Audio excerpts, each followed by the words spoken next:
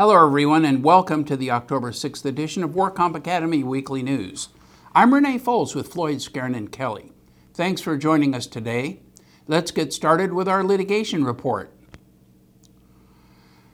Pharmaceutical manufacturers that promote off-label uses for prescription drugs have become litigation targets for insurance companies, especially after Kaiser received a 9-figure RICO award last year against the manufacturer of Neurontin. The U.S. Supreme Court left intact a $142 million jury verdict against Pfizer Incorporated over the marketing of the epilepsy drug Neurontin last December. The jury had ruled in favor of an insurer who said it had been misled into paying for the drug for off-label uses or uses which it had not been approved. The Supreme Court's refusal to hear Pfizer's appeal means similar claims can now also go forward. Healthcare insurers have filed most of these cases. In May 2014, Humana joined the crowd, suing a manufacturer over off-label use of a device designed for spinal fusion surgeries. Workers' compensation carriers and even automobile insurers can also spend large amounts on the same medications. Their claims face substantial obstacles, and the results have been inconsistent so far, as shown by the recent decision dismissing the complaint in the Travelers Indemnity Company versus Cephalon case. Cephalon manufactures two opioid pain relievers, Actiq and Fentora, which were approved by the FDA only for the management of breakthrough pain in cancer patients already receiving opioid therapy.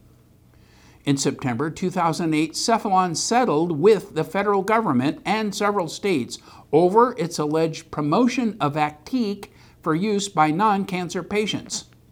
Follow-on suits included an action by a union health plan and, in June, a suit by the city of Chicago. The Traveler suit alleged that Cephalon's marketing misleadingly understated the risks of its products for non-cancer patients and specially targeted doctors who treat injured workers because workers' compensation laws limit insurers' ability to restrict coverage for particular drugs. As a result, Travelers paid nearly $20 million for the two products. It asserted claims for fraud, negligent misrepresentation, violation of consumer protection statutes, and unjust enrichment. But the court dismissed the complaint on several grounds, beginning with lack of standing. Travelers claimed it was injured when it paid for Cephalon's drugs because they were ineffective in off-label uses and they were prescribed in place of cheaper alternatives. On the first point, the court held that the absence of data proving a drug's effectiveness for off-label use does not support the conclusion that the drug is actually ineffective, and that the fact that a drug poses a significant possibility of harm does not establish injury in fact to the party paying for the drug. These findings also doomed the insurer's second theory because the court further held that a plaintiff is not injured simply because it paid for a more expensive drug. It chided Travelers for failing to name an equally effective, safer, less expensive drug that could have been prescribed in lieu of Cephalon's products. It found the failure to allege an injury fatal to the state statutory claims as well. As Kaiser proved, it is possible to overcome all of these positions in some cases. But even substantial evidence of improper marketing will not, without more, get a third-party payor before a jury. Yet other actions are pending around the country, and the stakes are high. Perhaps cases in the Ninth Circuit, which includes California, will be more successful, since the Ninth Circuit is deemed by many to be the most liberal in the nation. Choice of forum may play a role in the success of these cases. The Court of Appeal ruled against the tort recovery of an independent contractor for a workplace injury consistent with the now well-established Prevet doctrine. Here's what happened in the case of Andrews versus Verizon. Sandra Andrews was employed by Securitas Security Services, an independent contractor retained by Verizon to provide security services at its facilities. Securitas employees are stationed at guard shacks from which guards monitor those who enter and exit the Verizon facility. Normally, an office chair is available for Securitas employees during their 8-hour shifts. However, a few days before the accident, the office chair broke.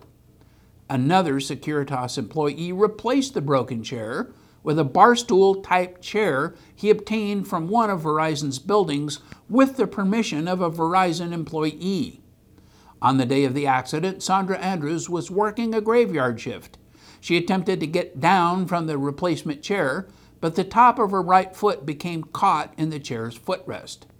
Andrews sustained a fracture to her upper spine, which required surgery and a spinal fusion. Andrews filed a negligence suit against Verizon, claiming that Verizon knew or should have known the chair was unsafe. Verizon moved for summary judgment, which was granted, and the case was dismissed. The Court of Appeal affirmed in the unpublished case of Andrews versus Verizon.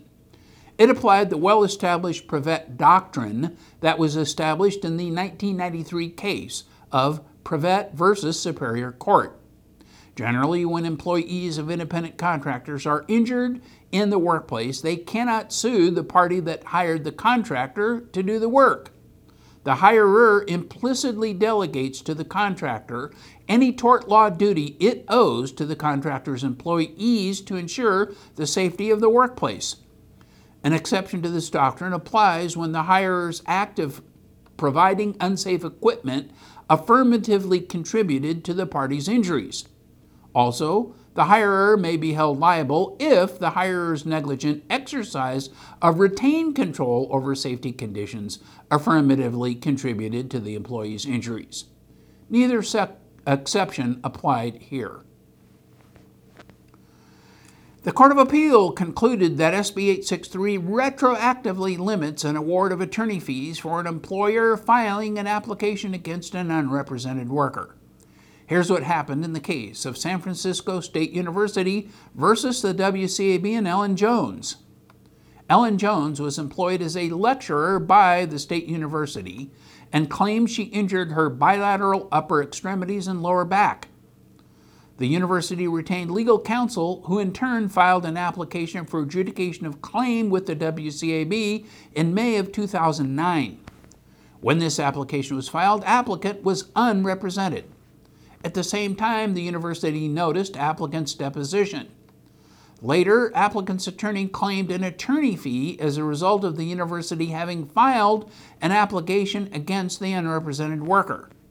But effective January 1, 2013, the Labor Code was amended by SB 863 to provide that the employer shall only be liable for any attorney fees incurred by the employee in connection with the declaration of readiness to proceed. Thus, the triggering event for the unrepresented applicant's right to attorney fees changed from the employer's filing of an application for adjudication of claim to the employer's filing of a declaration of readiness to proceed.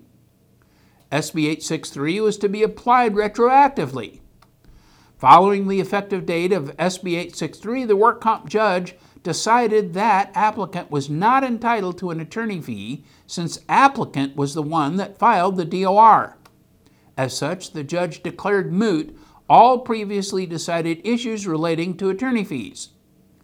But the WCAB granted reconsideration and set aside the work comp judge's denial of fees under the newly revised statute. It relied on a prior reconsideration order that was a final decision not subject to the retroactive application of SB 863, or so they said. But the Court of Appeal reversed in the unpublished case. The case hinged on whether there was any final award of attorney fees when the amended statute took place on January 2013. The WCAB's December 13, 2012 order granting reconsideration and removal expressly stated that the work comp judge had not yet awarded attorney fees. The issue of applicants' right to fees under Labor Code Section 4064 was deferred and the matter remanded to the work comp judge for decision. The WCAB twice recognized in its opinion that the work comp judge had not yet awarded such fees. Thus, the Court of Appeal saw no basis in law or reason for concluding that a final award of fees had already been or was being made in 2012. A Sacramento Superior Court judge ruled that the Sacramento Bee newspaper misclassified its newspaper carriers as independent contractors when they were in fact employees. The newspaper had the right to control the manner and means of how the carriers performed their duties, making them employees under the law. The Sacramento Bee, however, plans to contest the ruling. The publisher and president, Cheryl Dell, said that the Bee is extremely disappointed in the decision and strongly believes that the individual newspaper carriers were properly classified as independent contractors. She said its classification of carriers as independent contractors is in full compliance with regulations issued directly to the newspaper industry by the state of California. Whether workers are employees or independent contractors is a hot issue in California and nationwide. Employers do not pay unemployment, state disability, and workers' compensation taxes for independent contractors. The fight in this case was narrowed over time to whether carriers who worked for the Sacramento Bee any time between 2005 and 2009 should be reimbursed for mileage expenses because they were incorrectly classified as independent contractors. The decision follows a 9-week trial in Sacramento Superior Court earlier this year. With more than 5,100 people in the class action, the mileage tab could be more than $21 million. How much the Sacramento Bee has paid lawyers to defend the case is unknown, but plaintiff attorneys' costs so far are more than $12 million to represent the class. And now our fraud report. Santa Barbara Sheriff deputies arrested a correctional officer for insurance fraud and grand theft for allegedly collecting more than $60,000 in workers' compensation benefits he was not entitled to receive. 33-year-old James Levice Davis Junius of Lompoc injured his elbow in November 2012 while performing his duties as a juvenile institutional officer. 5 days later, Junius was started on temporary disability, which he continued to collect until his arrest. In addition to his employment as an institutional officer, Junius owns and operates a landscaping business known as the College Students Lawn Service. Junius told his doctor and the claims adjuster that he was not working or collecting any source of income from his private business. But evidence showed that Junius was back to landscaping in April 2013 while collecting work comp benefits. Investigators obtained evidence that he was lifting 60 pounds of stone, building a wall, laying sod, lifting and working with concrete blocks, and numerous other tasks Junius claimed he could not perform. The total loss in this case amounted to more than $71,000 for collection of benefits and investigation costs. The United States had filed civil complaints in a federal district court in Los Angeles against several neurosurgeons and spinal implant distribution companies and the company's owners, Brent Berry, John Hoffman, and Adam Pike. Reliance Medical Systems allegedly sold spinal implants in Southern California through distributorships that it controlled, including Apex Medical Technologies and Kronos Spinal Technologies. Doctors Growathan Taryethan, who practices neurosurgery in Orange, California, and Ali Miswala, who practices in Pomona, were allegedly physician investors in the Kronos Distribution Company. The complaints allege that Apex Medical and Kronos Spinal paid physicians to induce them to use Reliance spinal implants in the surgeries they performed. The litigation also involves Ventura County neurosurgeon Mustafa Abu Samra, MD, and Community Memorial Health System Hospital in Oxnard.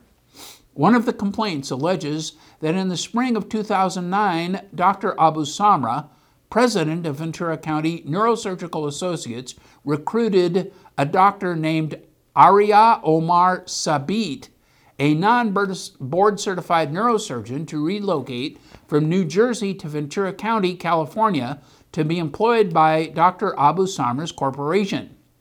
Sabit was allegedly allowed to perform highly specialized neurosurgical operative procedures, including spinal surgeries, at an Oxnard hospital operated by Community Memorial Health Systems. Sabit had allegedly performed over 375 procedures from June 2009 to December 2010. Some 27 patients who were injured by Sabit's procedures brought individual lawsuits against Sabit and some of the other defendants for medical malpractice in Ventura County Superior Court. At the time, Sabit was allegedly using Apex manufactured instrumentation in many of the surgeries at CMH, and Sabit had a financial interest allegedly in Apex. Sean Exie, MD, a neurosurgeon in Los Angeles, to whom Sabit referred some of his patients with complications from Sabit's surgeries, also had an interest in Apex. This investigation was a coordinated effort among the Commercial Litigation Branch of the Department's Civil Division and the U.S. Department of Health and Human Services Office of the Inspector General. The lawsuits were filed in the Central District of California. And in regulatory news, the Division of Workers' Compensation has adopted regulatory changes to postpone the ICD-10 compliance date until October 1st, 2015. ICD-10 is the 10th revision of the International Statistical Classification of Diseases, a medical classification list by the World Health Organization. It contains codes for diseases, signs and symptoms, abnormal findings, complaints, social circumstances, and external causes of injury or diseases. The code set allows more than 14,400 different codes and permits the tracking of many new diagnoses. The codes can be expanded to over 16,000 codes by using optional subclassifications. The deadline for the United States to begin using ICD-10 is now also set for October 1, 2015. The implementation of ICD-10 has been subject to previous delays at the federal regulatory level. ICD-10 was adopted for workers' compensation in February 2014 with an implementation date of October 1, 2014 to coincide with the then anticipated federal implementation date. Subsequently, the U.S. Department of Health and Human Services issued a final rule postponing use of ICD-10 now until October 1, 2015. Thus, the Administrative Director has amended the workers' compensation regulations to align the workers' compensation transition date with the new federal deadline. All workers' compensation participants are encouraged to move forward expeditiously to prepare for the transition. The revised regulation and the medical billing and payment guide can be found on the Division's Approved Regulations webpage. An investigation by the Los Angeles Times of the costs of the City of Los Angeles public safety workers' injuries concluded that Los Angeles police and firefighters take paid injury leave at significantly higher rates than public safety employees elsewhere in California.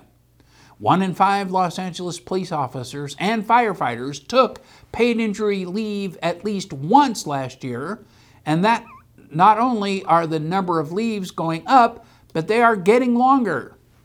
Taxpayers spent $328 million over the last 5 years on salary, medical care, and related expenses for employees on injury leave. A police officer or firefighter earns 100% of his or her salary exempt from federal or state taxes while on disability leave. And time spent on leave counts toward pension benefits. so it is actually more lucrative not to work than it is to work. Total salaries paid to city public safety employees on leave increased more than 30% from 2009 to 2013. City leaders across California say the very design of the program invites abuse. 19% of Los Angeles police and firefighters took at least one injury leave last year, a rate significantly higher than those of other large local governments. For comparison, in San Francisco the rate was 13%, in Long Beach it was 12%, and in San Diego it was only 10%.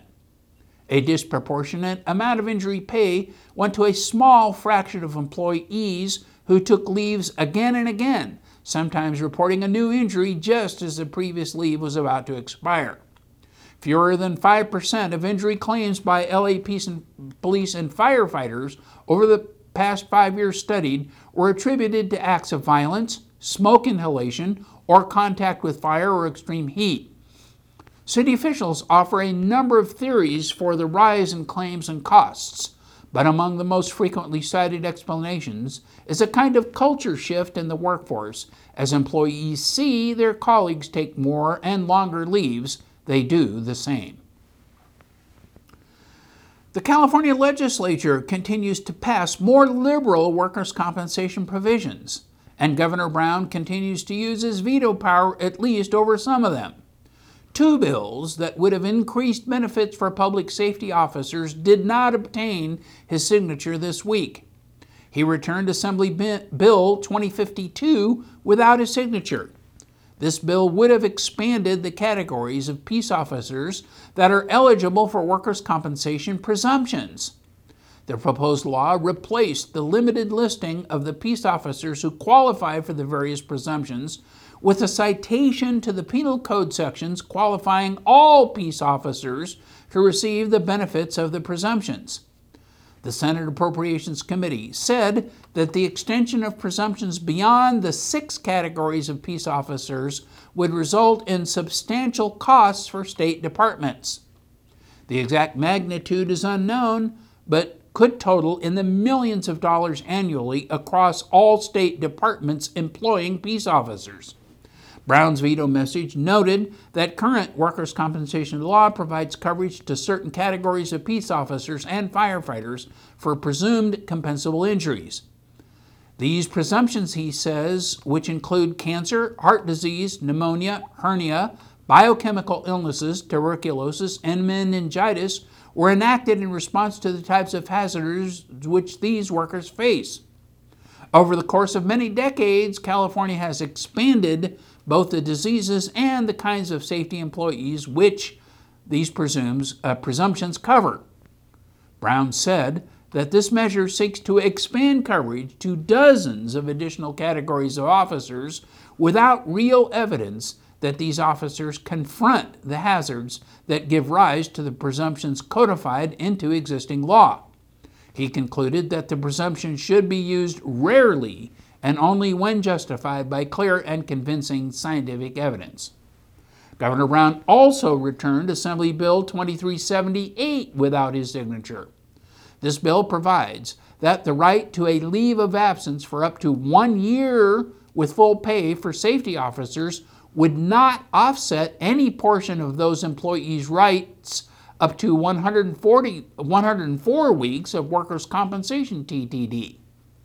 This proposed law was to reverse current case law known as the Nattel decision, which included 4850 pay within the 104-week cap. Governor Brown's veto message said that the special considerations supporting salary continuation for public safety employees do not correspondingly support the expectation that these employees will need substantially more time than other injured workers to recover from their injuries. And in other news, Floyd Skeren Kelly is pleased to announce its second annual 2014 Northern California Employment Law Conference. The keynote speaker will be Phyllis Chang, the director of the California Department of Fair Employment and Housing. The conference will cover important workplace topics related to the interactive process, disability leave, pregnancy leave, the Affordable Care Act, workers' compensation, and the crossover issues related to Fair Employment Act and much, much more. When an employee is injured, all California employers must comply with workers' compensation laws, and all employers with 5 or more employees must comply with the overlapping disability discrimination laws under the Fair Employment and Housing Act, which are likely triggered when an employee sustains a work-related injury. California has over 16 statutes related to employee leaves of absences. These statutes are often confusing and, more significantly, often impose overlapping employer obligations. Failure to understand the employer's obligations under both sets of laws can turn a straightforward workers' compensation case into a FEHA nightmare. This seminar presentation will identify those statutes, focusing in on the triangle of leave-related statutes that pose the biggest headache for employers. Significant changes have been proposed to the California Family Rights Act, which governs family leave and medical leave. This presentation will provide key guidance focusing in on how a workers' compensation case can evolve into a FEHA matter, best practices for complying with FEHA in workers' compensation cases, a review of the employer's interactive process obligations in a workers' compensation case, how to achieve global settlements in a work comp case, and what to expect if a work comp case becomes a FEHA lawsuit. The event is scheduled for November 6, 2014 at the Hilton Garden Inn, 1800 Powell Street in Emeryville. MCLE and CE credits will be provided. This program has also been approved for 7 recertification credit hours towards PHR, SPHR, and GPHR recertification through the HR Certification Institute. Please visit the Floyd, Skeren & Kelly website for registration information. And with that story, that is all of our news and events for this week. Please check our website daily for news updates, past editions of our news, and for much, much more. And remember, you can subscribe to our weekly news podcasts and our special reports using your iPhone, iPad, iPod, or Android device by searching for the WorkComp Academy with your podcast software. Again, I am Renee Thomas Foles with Floyd, Skeren & Kelly. Thanks for joining us today, and please drop by again next week for more news.